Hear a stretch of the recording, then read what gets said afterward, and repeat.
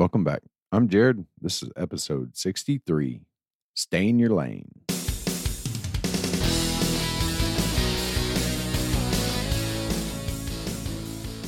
Welcome to Up Your Average, a podcast where together we will navigate the ups and downs of life and business.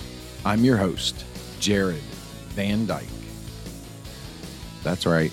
Stay in your lane. I see many entrepreneurs and business owners that do something. They do something really, really well, and then they're asked to do something else. It's not really their expertise. It's not their forte. They're really good at this, and they can do okay here. But what can happen is you start to spread out, and you start taking on things that you're not the greatest at. And if it's where you want to go with your business, that's great. Take those on, learn them, get better, make that your main focus. But if it's not, be careful about spreading yourself too thin and taking on tasks that you wouldn't normally do. There's many reasons that you don't want to do this, and it can ruin your reputation. If you completely obliterate something where there was a great customer involved, someone maybe you've done work for, they're not going to refer you anymore because you told them you could do it. If you're learning something and you're trying something new, just be honest about it.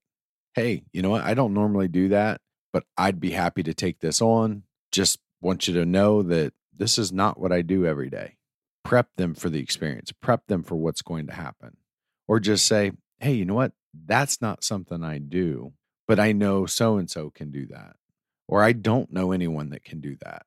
That's going to set you apart, and they're going to want to refer you even more because you're being honest with them. They know they can trust you at that point. You're not just saying, yeah, I can do everything.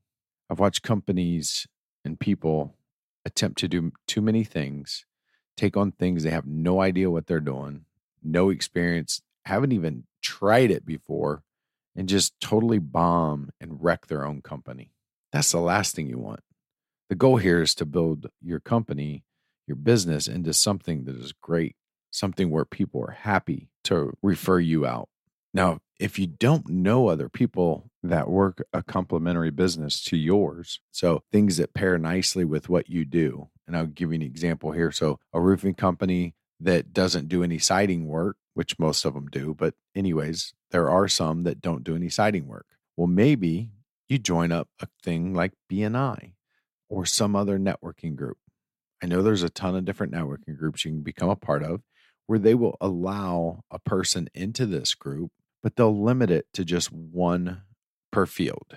So maybe you join a group that has, in this case, we're talking about a roofer. So that roofer would look at the group and find if there's a cider in that group or someone who does gutters. That will end up leading to them referring business back to you. And the better your referrals are that you give out to people, the better the referrals are going to come to you.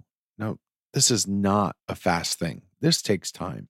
You have to build relationships with people. If you think you're going to go and join up a networking group and just start getting referrals right away to their most trusted clients, probably not going to happen. It's going to take time to get to know those people, have meetings with them, sit down with them, get to know more about them and their business. And they'll want to know more about you and your business.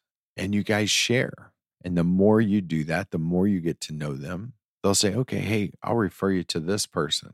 Maybe it'll be something small, but it's a foot in the door. It's a step in the right direction. So while I want you to stay in your lane, if there's something in your business that you want to expand to, it's okay. Just be careful about how you do it and don't outgrow yourself. Don't take on more than what you know. And make sure the client knows that, hey, you know what? I'm happy to do that for you. But normally I don't do this. You just lay that groundwork. They're going to have more faith in you. And yeah, you might have some that say, you know what? I'll find somebody else. That's okay. There is plenty of work out there. Just do your best to be upfront and honest with your clients and any referral partners that you have, people that you've got to know. Talk with them about what you're looking at doing. Talk about what you're looking at expanding into. Because they might know somebody that would be willing to give you that chance. And that could be a good referral for you branching off into that new area that you want to expand into. So I guess really to sum up It's okay to expand your business and to change things in it. Just be careful about how you go about doing it.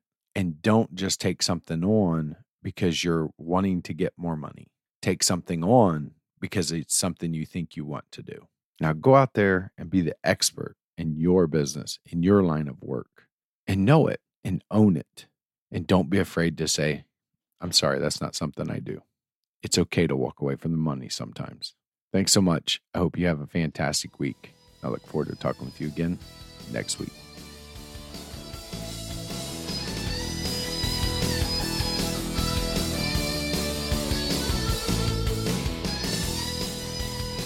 Thank you for joining me on this week's episode of Up Your Average. This episode may be over, but you can head over to upyouraveragepodcast.com, where you'll find more resources, the show notes, and any links or additional info mentioned in the episode.